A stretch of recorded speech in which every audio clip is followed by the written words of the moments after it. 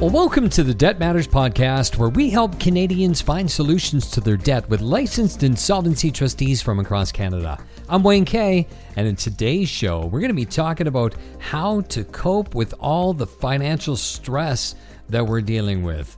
Gas prices, mortgages, just generally how to make ends meet. You know, it's hard to even save any money. What do you do? Well, my guest today, Francine Myers from Allan Marshall and Associates, licensed insolvency trustee with offices in Alberta, New Brunswick, Nova Scotia, Prince Edward Island, and BC. She'll have some ideas. Francine, thanks for being on the show today. Oh, you're welcome, Wayne. Nice to be here. Well, we got an interesting discussion about financial stress, and what are you seeing right now through your office and through I guess research? How are Canadians doing when it comes to financial stress? So this is a very different time that I've ever seen. And I went through I've been doing this for a long time, and I went through, the recession in the late 80s into the early 90s. This is very different. We're seeing people who have, a good income, who aren't even making ends meet and having to go to the food bank to supplement for their grocery bill. We're seeing people putting their utilities on a credit card because they can't pay the power bill. We've seen such an increase in prices for things that we all have to use, gas and groceries and what have you, that I think it's caught us all off guard. I know it caught me off guard. The last 6 months have been a bit of a whirlwind. And with the rise in interest rates, which means that payments on debt is rising as well, I think everybody's pretty much squeezed and at their rope's end.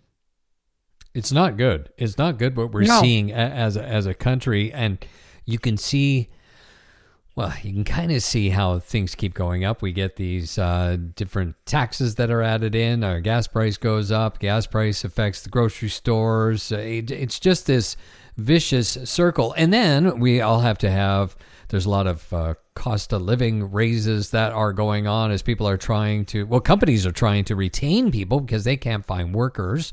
And so with everything that's going up and up, it's this upward spiral that we are seeing from everywhere, right from the taxes to the gas to the having to pay people more, which means then we have to charge more. And it's like, how is this going to end? How are we going to stop it? And it's funny because that's what I was kind of thinking the other day. I was like, where is this going? Like, when is this going to end? When are we going to have a little bit of relief? And honestly, Wayne, I don't know. I have no idea. Mm-hmm. It's a scary time, and that's for sure. I don't even know where to even start with this.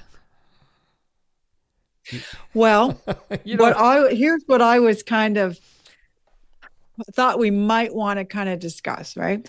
Because, and it's to kind of give little ideas for people for the things they're kind of facing these days. Ideas of how they can really buckle down and save a bit of money, make ends meet, deal with the poor folk who are, have these mortgages renewing now. Well, right? Yeah, let's start with that. How is that for that's unbelievable. Yeah, because and it's funny because the conventional wisdom, how to save, how to do this, how to do that, I don't think that works anymore now. Really? Right. Okay. I think it's very, very different. Right. So, let's start with mortgages because there's a lot of folks who are going to be facing renewals in the next little while. All those 5-year mortgages are coming due when the interest rates were so low 5 years ago. And even over the next, the next 3 years, there's going to be a lot of sticker shock when you go back to the bank. Right. Mm-hmm. So here's how I'll have to go on eventually as well. So here's how I'm kind of approaching. So and here's how I would advise someone. Definitely have your goals in mind as to what you're going to be doing with your property if you're looking to renew, right? If you're going to be retiring in a few years, don't get a 5-year mortgage. Get your 3-year mortgage because you don't want to hit with big penalties. If you're going to be in your home for a long time, then try and lock in if you can for as long as you can as low a rate. And just being very, very careful. Now, the thing is, don't just take as well the renewal rate that your bank sends you that email. I'm sure we all get it. Hey, click here, you can renew your mortgage, right? Always go back to your bank and ask them to do something better than that, because they can. Mm-hmm. They absolutely can, right? You can also start, if you want to start thinking about it a little earlier on, you can start kind of shopping around at the different lenders and see what there is. Keep in mind, though, you will have to start to do that fairly early, because a mortgage application can be fairly complicated. That, the new lender will need information to do credit checks. And if your credit isn't good, you might be pretty much stuck with the lender you have. So that I just kind of throw out there. So you have to be very careful when it comes to your credit score. You can also go see a mortgage broker. Keep in mind as well, mortgage brokers only have access to certain lenders. They're not like, someone who can just look at everything and help you with all the different lenders. They're only tied into certain lenders. So you might want to speak with different brokers to see what different brokers can do for you. The key is really shopping around. So here's the kind of takeaway with that. Think of how long you're going to have the property, how long you're going to be in there, what your goals are with the property. Think of how much you could afford your mortgage going up. There's a lot of good mortgage calculators online.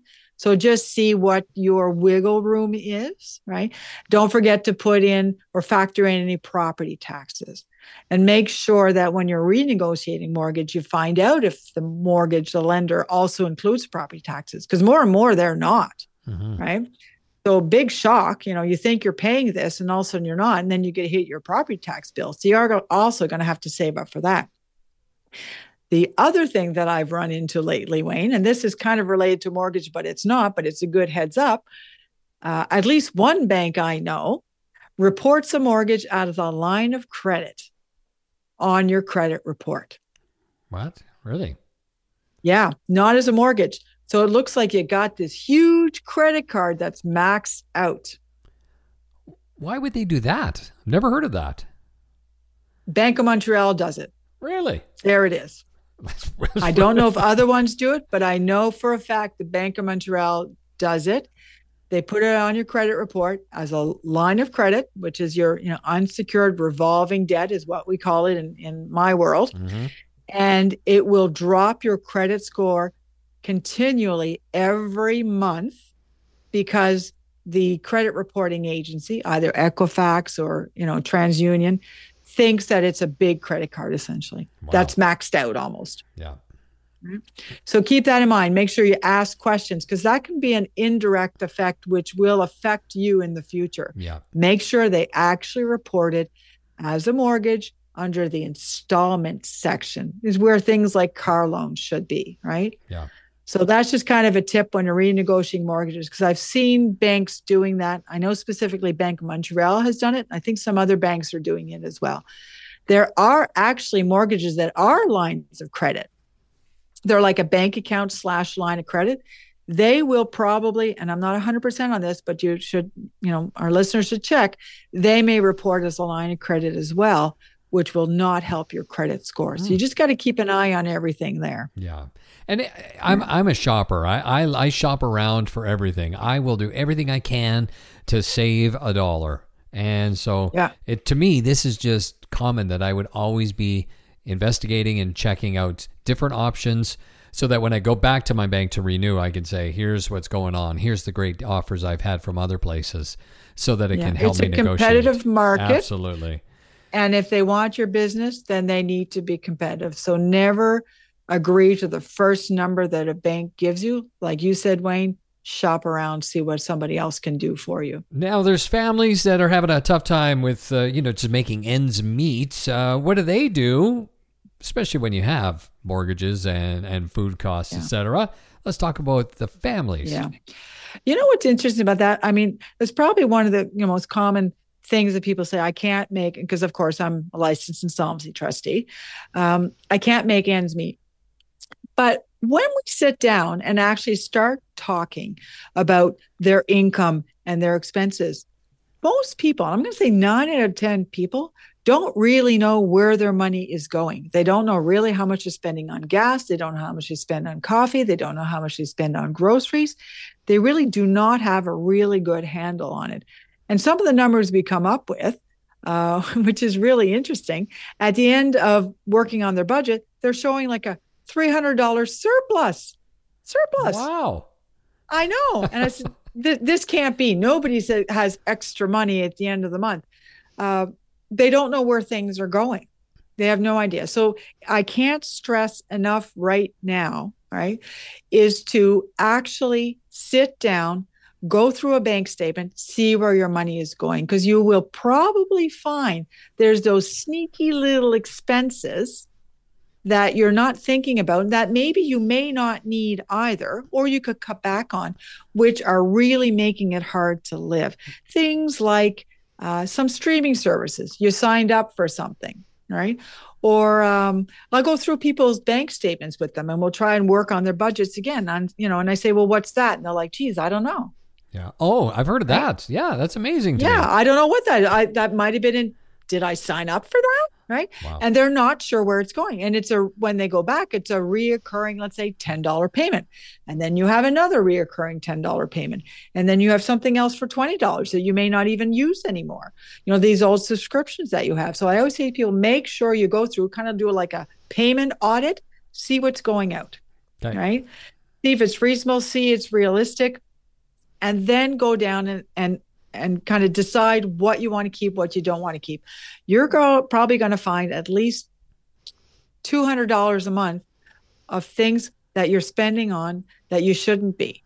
Well, shouldn't be, don't even care about anymore. That's going out, that you could be in your pocket for something else. It's like when you have power, hydro, electricity in your home, and it's like that white electricity, they call it, that there's a little light that's always on that, is 25 cents a day.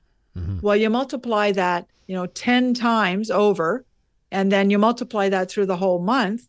And you're like, gee, I could just unplug this and I wouldn't have that cost. So that's what it is. It's not necessarily the large items that people are having problems with these days. It's all these other little spending that we're not paying attention to that we could actually pare out, and it would really help a lot. So 100% go through, see where your money is going, right? 5 times, probably, like my wife and I love to go for lunch. Well, you can't go for lunch now for less than $50. It's $50 for the two of us to go for lunch, and that's having water. I'm not I know. So I go out for lunch 5 times. That's $250 out of my account. And so there you go. There's your challenge. You look at how many times you've gone out for lunch or brought in takeout because everybody's busy. So that's a great one. Here's the hard thing too, right? You can't make those little things, going out with your wife. It's a pleasure, right? It's a time where the both of you go out, you spend time together, but it's getting to the point where you have to start making decisions and priorities. And maybe it's not every week, maybe it's every second week. Right. Or maybe you just go out for a nice, long, lingering, coffee and stare in each other's eyes instead. Right? We just did it as a challenge. Like just this last month, we just said, no takeout, no restaurants for 1 month. And it was, there's a couple of times where we felt like, I kind of feel like we should go out, but we didn't. But just it's a little challenge that we like to do every once in a while. But that was a big one. I couldn't believe how much money I was spending by doing what you're saying, following along, tracking it down, and how much money I was eating out. So that's one way to save money. Is there other ideas that you have? People are having tough times making ends meet. They just can never seem to save money. What do they do? Okay, so you know what? There's another good question, right? Little things like, and these things you wouldn't even think of. All right, so here's one tip that I've heard about, thinking how people are saving money. All right. You know how they have all these different series these days. And of course, they put them all on the different subscriptions. Yes. So if you want to watch something, you have to have Paramount. If you want to watch something else, you got to have Crave. If you've got to watch something else, you got to have Netflix. All right. So they never put them on the same, or Prime, or whatever it is. These great shows, they never put them on the same subscription. They put them on all different subscriptions so that you have to get them, right? So one thing that I've heard, especially young people are doing this, which I think is brilliant. They get Crave, let's say, for a month. They binge that series and then they cancel Crave. Okay, I kid you not. Yeah. I've heard. And then let's say there's something on Paramount they want to watch. So they, get Paramount for a month, they binge that series, and then it's gone. Right. Yeah. And they are starting to do that. So if you're looking at, some of these are fairly pricey. Yes. The other way to sometimes reduce costs, if it's like Disney, parents want Disney and they're not going to binge that for a month and, let it go because the kids want Disney, and it's a great subscription. There's lots of things you can watch on it. Sometimes if you pay yearly rather than by the month, you save money, right? That happens as well. Here's another thing. Don't drive as fast. Okay. There you go. Fine. Wayne, not talking to you, right? But really. No, I totally get it. I'm on the highway. I've started doing this to try and save gas because gas is crazy, right? I'm on the highway. I'm doing the speed limit, or I have to confess, sometimes under the speed limit, right? And I got to tell you, people are blowing by me in SUVs and pickups, and I'm thinking, oh my God. Yeah. How much gas is that? So you know what? Going down to just driving the speed limit, which is probably hard for a lot of us because a lot of us are usually 10 above, right? Mm-hmm. Just going to speed limit or a little bit under, you would be absolutely amazed as well how much money is going to save. The same thing with a very simple thing is don't take off like a bat out of you-know-what after your light turns green. Yeah. Slowly accelerate. That takes an awful lot of gas, right? Just be very careful. Don't walk on your brakes and then, start quickly. These are things that are bringing down your gas bill. So it's not, again, the big things that are really hurting people. These days, everything costs more, right? So what we're going to have to do, I think, is just little savings here and there that are going to add up. So instead of death by 1,000 cuts, it really does come back to a penny saved is a penny earned. Right. Yeah. A lot of people as well are not using or getting out of cable because they can do the streaming services, either using the Apple sticks, the Fire Sticks, the Roku, whatever else there is. I'm not sure.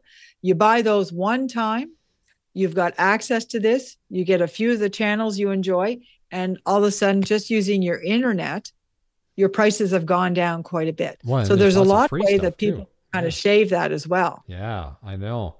Also, look at your the phone that you have not used. A lot of people have a house phone that they have not touched forever because everybody has a cell phone. So there's another quick little idea.